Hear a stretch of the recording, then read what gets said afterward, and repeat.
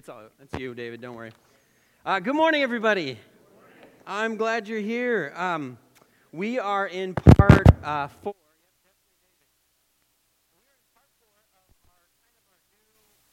I don't know exactly how to describe it. Our church initiative. That sounds like I say initiative, and everybody's like, I'm tuning out. Initiative. That doesn't sound exciting at all. But our church focus, where we're just kind of wrapping our arms around the idea of discipleship. You know, jumping into the deep end with that concept, where we don't want to mess around anymore. You know what I mean? Does that make any sense to anybody else? Where people kind of get halfway involved in something and just come on, jump in, jump out, fish or cut bait. Let's do this. If we're going to get excited about Jesus, then let's just get excited about Jesus. Let's follow Jesus, right? Yeah, that's why mess around with it? So that's what this has all been about. So we have these cool banners. We've got these cool wristbands. We got all this cool stuff. That doesn't mean anything if nobody's going to actually be a disciple, right? So that's what we've been trying to describe is what it means to be an intentionally focused disciple of Jesus Christ. And we're kind of fundamentally changing the conversation at the Woodbury Church of Christ from here on out. This is what it's all about. So we've been going through these different things. The first one, remember, it looks like bacon, but it actually means disciples follow Jesus into the water. The second one is disciples connect with other disciples. The third one is the one we're going to be talking about today. Somebody asked, did we buy this prepackaged? Did this all come prepackaged? And I was very flattered. We actually made this up, but I was very flattered that somebody thought that we had actually copied and pasted off the internet. But we made this, like it or not, we made this. This is a result of study and thoughtfulness and trying to get investment from deacons and elders and members in this church trying to think through what it means to be a disciple. Now, I said this last week, and not everybody was here, so if you don't want me to repeat myself, just come every week. But I want you to understand that none of what we're talking about is some sort of checklist that we can rush through like I did with my homework so I could go off and do something else. That's not what this is. What we're talking about is a lifestyle where we say from now on, this is who I am and what I am encouraging other people to do. So that's what this is all about. We're going to just jump right into the scriptures. Mark chapter 10, verse 35. We're going to talk about this third mark of what it means to be a disciple. Mark chapter 10, verse 35, familiar passage. Just want to walk through it a little bit with you. Mark chapter 10, verse 35 says this. Then James and John, the sons of Zebedee, came to him. We all know Zebedee, right? All right. Came to him. Teacher, they said, we want you to do for us whatever we ask. I have a couple kids that try to pull this on me occasionally. It's a little funny to see some grown men doing it. We don't actually know how old they were. Maybe they were a little bit younger. But I have kids come up to me and say, Dad, I got a question for you. I need you to say yes. And that's quite the negotiation tactic, right? You say yes, I'll fill in the terms of the agreement later. How about we do that? And that's what these guys are asking Jesus to do. You say yes, and then we'll tell you what we're asking. And Jesus says, okay, what do you want me to do for you? He probably knows, but let's just verbalize this agreement. They replied, let one of us sit at your right and the other at your left in your glory. That's probably a weird way to phrase anything today. If you're going to your boss for a promotion, you wouldn't ask anything like that. But it's the idea of we know that you're someone important. You've come to establish an important institution, and we want positions of power within that institution. We want to be the boss. Yeah, you can be the president, but we want to be vice presidents in this organization. We want the ability to tell other people what to do, right? And isn't that all we want in life? That is all we want in life. Because when we're little kids and another kid comes and bosses us around, what do we say to that kid?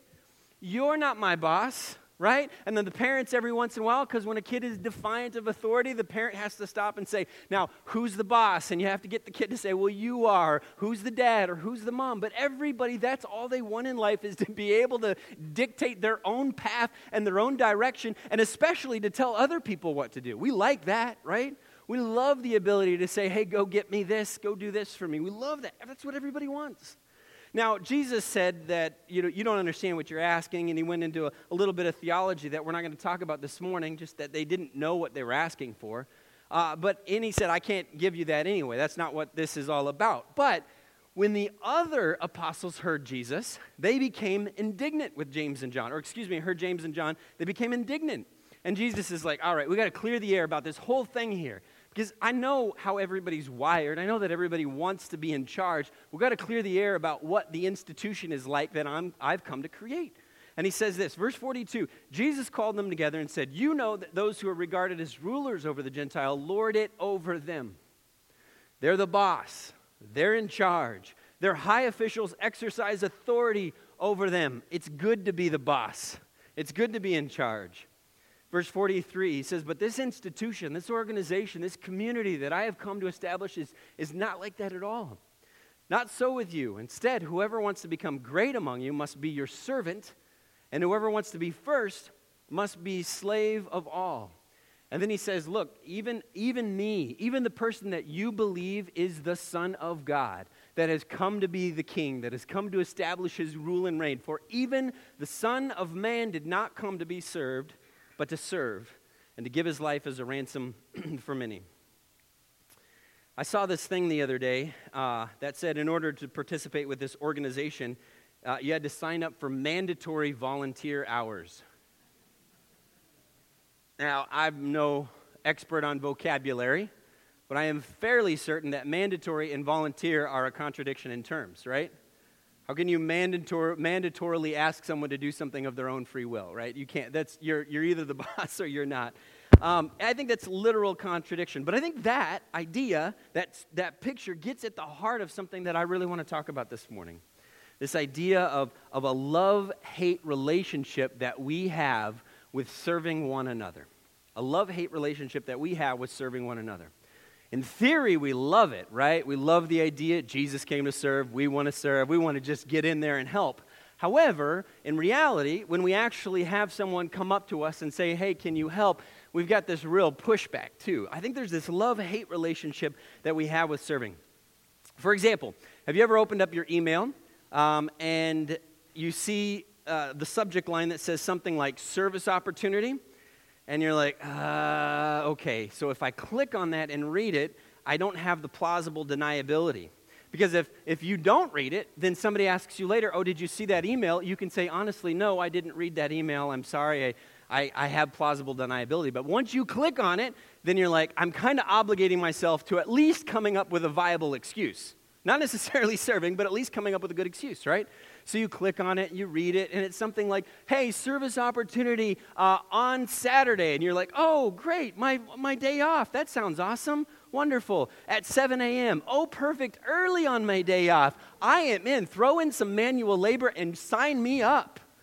Help someone move. And you're like, that's me. That's calling me. How many of you read emails like that and you're like, oh, man, I hope somebody else signs up. I hope somebody else does something. In theory, I would like to help, but I don't really want to. And so you got to come up with a polite way of saying, I wish I could, but I don't want to. Right? I think it's a love-hate relationship that we have with serving other people. I know I should, and it's this kind of push and pull of desire and guilt. As someone who works at a church, you can see this on the other end of the spectrum too. Like you go up to someone and ask them to volunteer for something, and they can tell, maybe it's your body language, maybe it's the look in your eyes as you're approaching them, but they can tell that you're about to come up to them and ask them for some mandatory volunteer hours. And there's like, even before you get there, they're like, I'm busy. I haven't even given you the details. What do you mean I'm just busy life in general. I'm busy. My schedule is completely full. You can see it. Just their eyes say it's not going to happen. I mean, we get this. It doesn't matter whether you're talking about church. It doesn't matter whether you're talking about work and there's like some sort of service opportunity at work and you're like, oh, that's a really nice way of saying they want me to work, but they're not going to pay me. Whatever it is. I get calls from the blood center all the time. I've donated blood before. Shocking. And I'll get calls from them all the time. And finally, I was tired of like trying to come up with excuses. Because they'll take your blood anytime. We'll come to you. You can come here. They'll take your blood anytime. And I was tired I didn't always want to go do that, so I was tired of coming up with excuses. So I programmed their number into my phone so that I just didn't have to answer when they called. Oh, blood center, go straight to voicemail. Well, they're tricky, and they know human nature, and so they started calling from different numbers. And I would think, oh, hey, look, it's a friend calling to chat with Patrick, an unlisted number. And it's the blood center. Oh, no, I've got to figure out another excuse. Because I want to help, and they always give you this big, heavy spiel about, like, your particular blood type. I don't even know what blood type I have. I don't know that they know what blood type I have. I probably do. but you are needed. If you don't help, people are not going to make it. And you're like, I want to, but I don't want to. I want to in theory, but I don't want to. All of this brings us to this third mark of discipleship, and it's this. Disciples don't attend, they engage. Disciples don't attend, they engage. You could almost translate Mark 10 to say something like this. For even the Son of Man did not come to attend, but came to engage. Even the Son of Man did not come to be served. He didn't show up in the room to say, what can people do for me, but to serve other people. And so that's what we want to talk about a little bit this morning. A couple preliminary notes. First of all, I have really tried to be cognizant of how easy it is to appeal to people's guilt. You guys are busy, I get that, and if I come along saying you need to get out there and serve, people are like, what do I give up? Do I give up supporting my kid at their baseball game and they grow up to be a felon because I couldn't support them? Or what do I do? How do I deal with this? Because I'm busy. I got stuff to do. I got work. I don't have enough time as it is to take care of it. You should come see my garage. I haven't cleaned my garage in 10 years because I'm busy, right? And I get that guilt is just to tug on the old guilt strings when you're talking about volunteering and service. It's just right there at the service. And I get that. I'm going to try to be careful about that because I know guilt can be motivating and a little bit guilt can be good, right? But I don't want us to operate from a place of guilt when we talk about our relationship to serving one another. Secondly, the vocabulary I'm going to use is I'm going to talk about like service, engagement, and involvement kind of interchangeably. I'm going to use those words interchangeably. So when you hear one, just to kind of think the other. So I got a suggestion as we start off this process. So we start talking about this. And it doesn't start with how much you have on your schedules.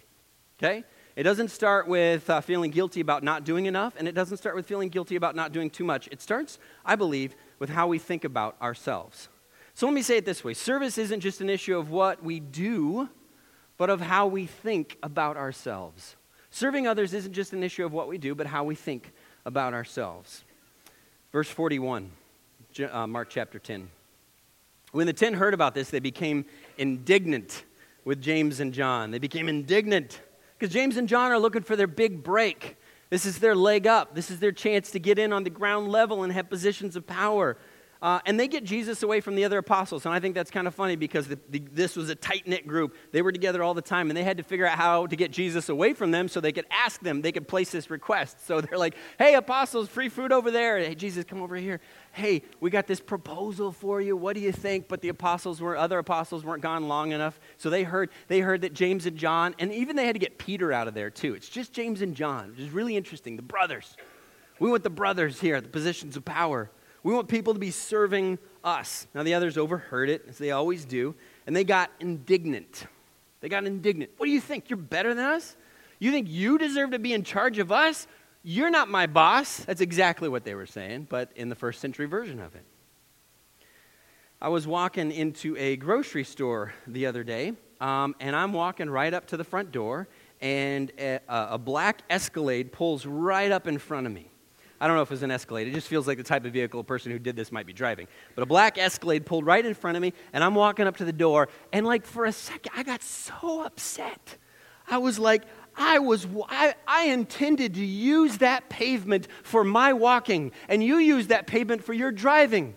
I was so mad at this person, like, I'm like thinking grand, like, what is the world coming to when people don't acknowledge the pedestrian that is walking across the parking lot anymore? What is wrong with people? I guess maybe because I turned 40, I just became an old man, like, boom, like immediately. What is wrong with people? And I'm so upset, and I'm like, I'm going to walk around the Escalade. What else am I going to do? Knock on the window and say, can you please move? I walk around, and I was thinking all these thoughts that I can't really say.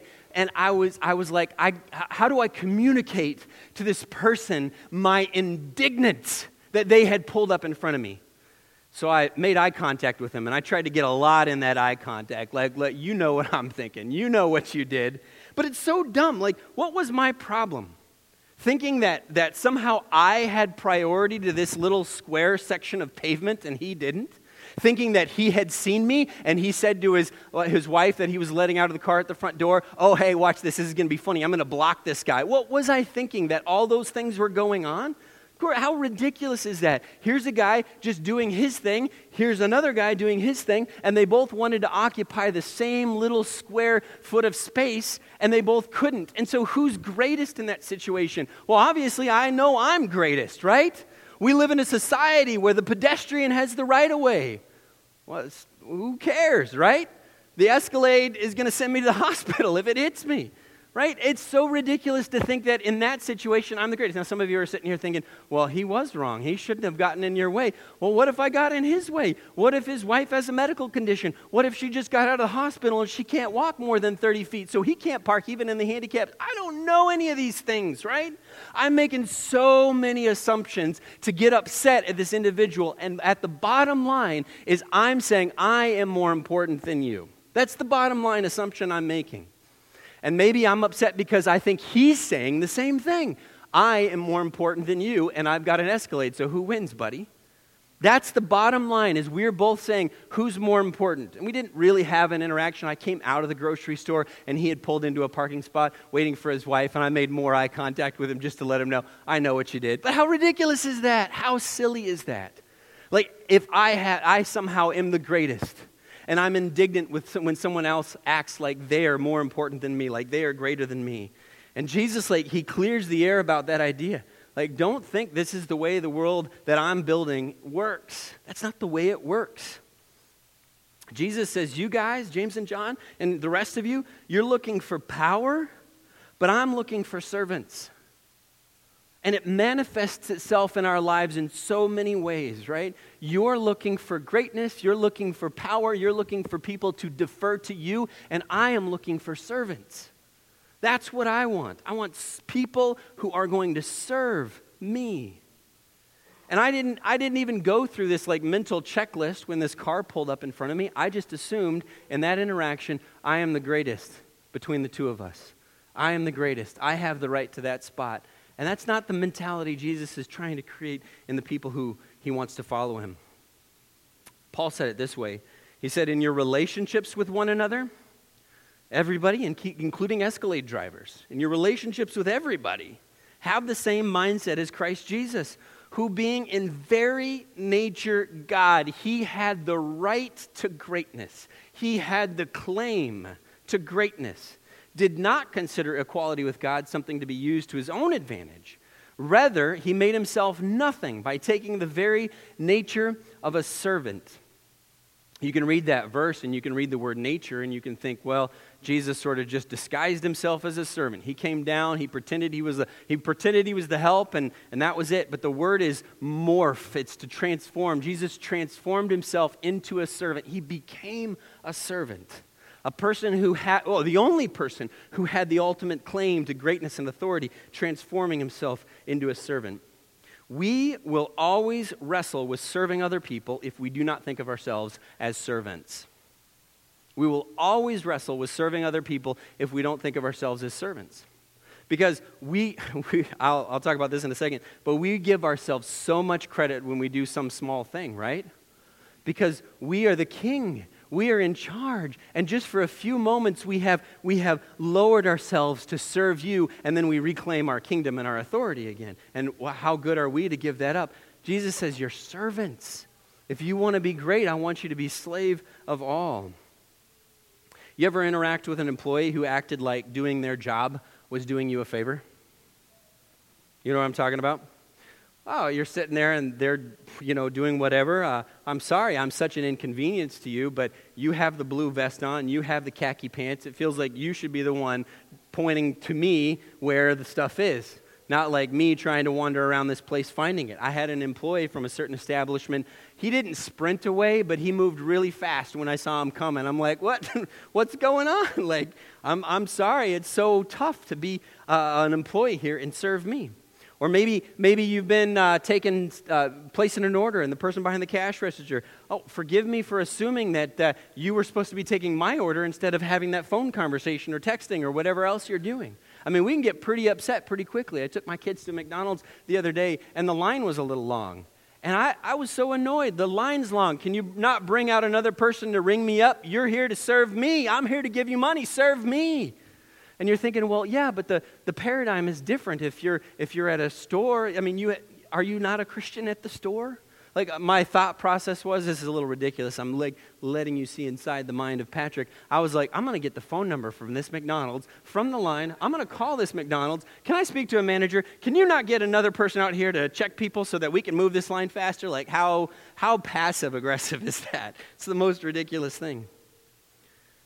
But here's the deal. We don't just serve people. We don't just serve people occasionally. We are servants. Because if we think we're the boss, and every once in a while, we take a foray into doing something nice for someone, give ourselves a pat on the back, and then we hop back to being in charge. We're going to feel really good about that little bit of volunteerism. And Jesus is saying, you don't understand. You're the servant. You're the servant. You're not on a short-term mission trip here. You're the servant. If we forget we're servants, I want to point out just a few things here. If we forget we're servants, then we assume or we think that serving is something that other people do. We think that serving is something other people do. Who mows the lawn? Who pulls the weeds? Who brings coffee on Sunday morning? Some of you know the answer to this. Some of you don't have any idea. You're just upset when it's not done or the coffee's not there. But you don't know who does it. Somebody else serves me, and if that service isn't done in a quick and adequate manner, I'm going to be a little frustrated. I'm going to think, what's wrong with that church that the coffee wasn't there? I can't believe that. Who wasn't doing their job? Well, we don't know because we think of ourselves as people who are in charge and other people are just serving us. And listen, we are the other people. We are the other people. If we don't think of ourselves as servants, we might even be slightly offended to be asked to serve. What is wrong with Patrick and Jordan asking me to serve? Don't they know I'm busy? Don't they know I have stuff going on? Don't they know I have a life? Don't they know my kids have stuff going on? Hey, just a really quick public service announcement. This is important. The people that are teaching your kids, the people that are working on the building, the people that are doing any kind of service with regard to the church, they aren't doing that because they have vast amounts of free time they're just trying to fill. Did you know that? They've got kids, they've got lives, they've got things that they would also like to do, but they are choosing to serve.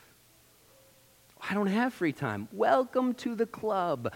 Here's a phrase you never need to say again. I'm busy, because we're all busy. Understand, that's a baseline. We're all busy. If you have time to watch Netflix, maybe you can do a little bit of service. But we're all busy. Do you understand that? We're all busy.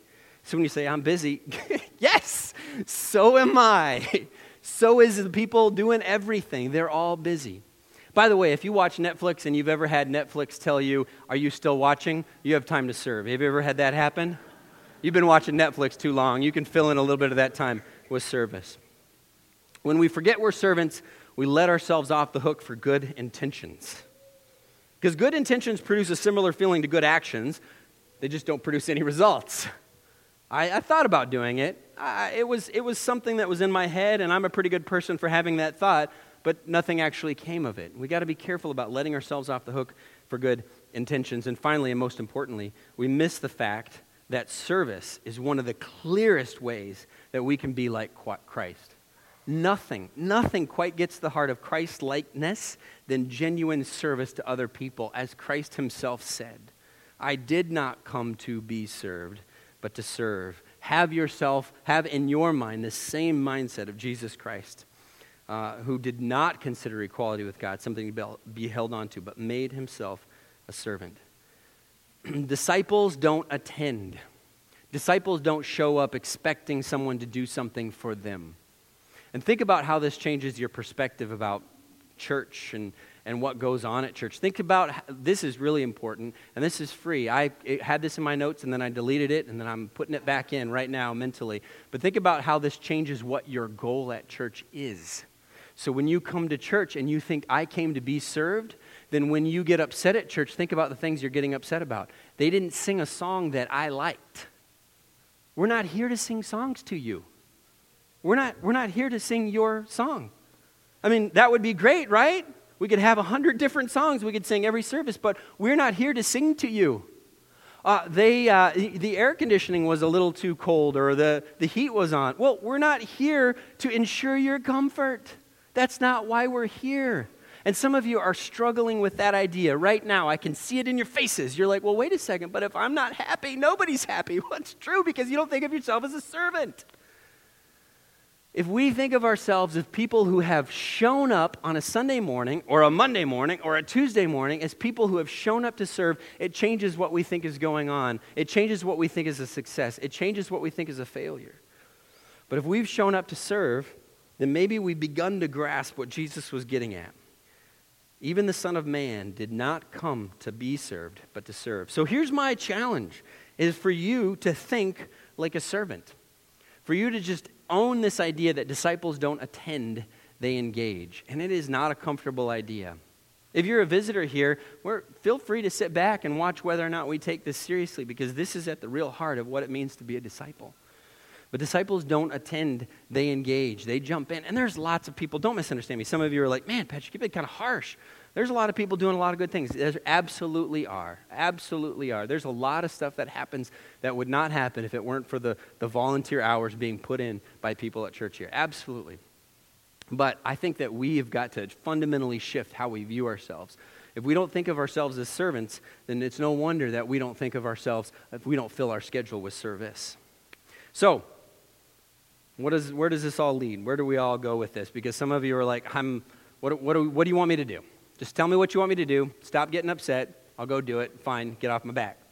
Well, here's what I want you to do.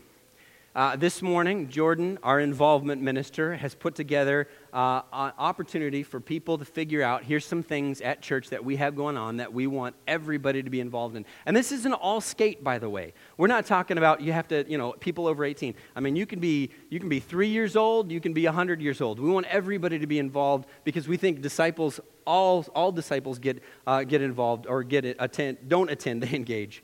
So we want everybody to be involved. So he's put together some information. There's sheets he'll be handing out. Go talk to him. Sheets with a bunch of volunteer opportunities here at this church. A card that says, hey, I don't want to attend anymore. I want to engage. And it's got on the back some opportunities. Here's my name. Here's my contact info. Hold me to this. And you can write down your top 3 ministry interests. Because if you're just like, I'm never getting on a lawnmower mowing a lawn, that's fine.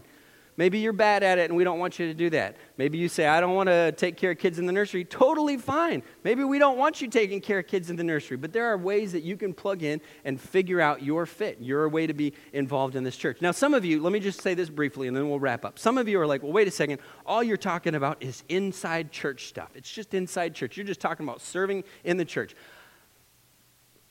You know how many times the New Testament talks about serving one another in the church? So when people lodge that criticism at the church, you got to ignore so many Bible verses that talk about serving one another within the church, which is fine. But understand, if you are serving outside of the church, fantastic. That's wonderful. Do that. Keep doing that. But don't show up at church expecting other people to do things for you, because disciples don't attend, they engage.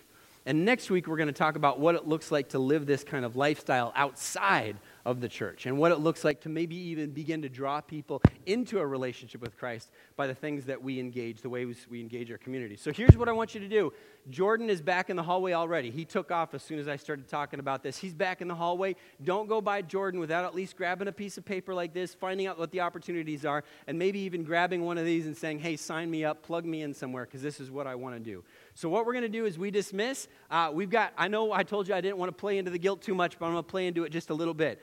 Don't leave the building unless you've figured out a pathway towards service in the church, to serve and love one another. Don't leave the building until you've figured that out. If you're a guest, don't leave the building because we just want to get to know you. But other than that, hey, we want everybody involved. We want everybody on the same page. We want everybody thinking of themselves as servants in order to engage one another. And then next week we'll talk about what that means once we've figured that out, what that means to engage the world.